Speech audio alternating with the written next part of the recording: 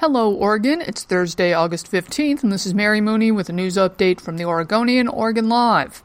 Mayor Ted Wheeler has convened a broad coalition of about 100 individuals and groups to promote Portland's progressive self-image and liberal free speech tradition, and to denounce the prospect of violence during rival political demonstrations scheduled for this weekend. The display of solidarity comes as right-wing activists from throughout the nation plan to hold an event Saturday at Tom McCall Waterfront Park to condemn Antifa and push to have the group labeled domestic terrorists.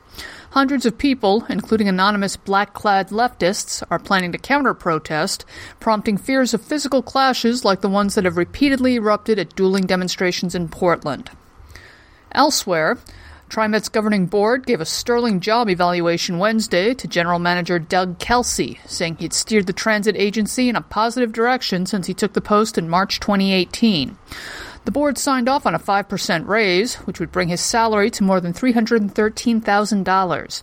According to board documents, that salary is still below the average for transit executives nationally.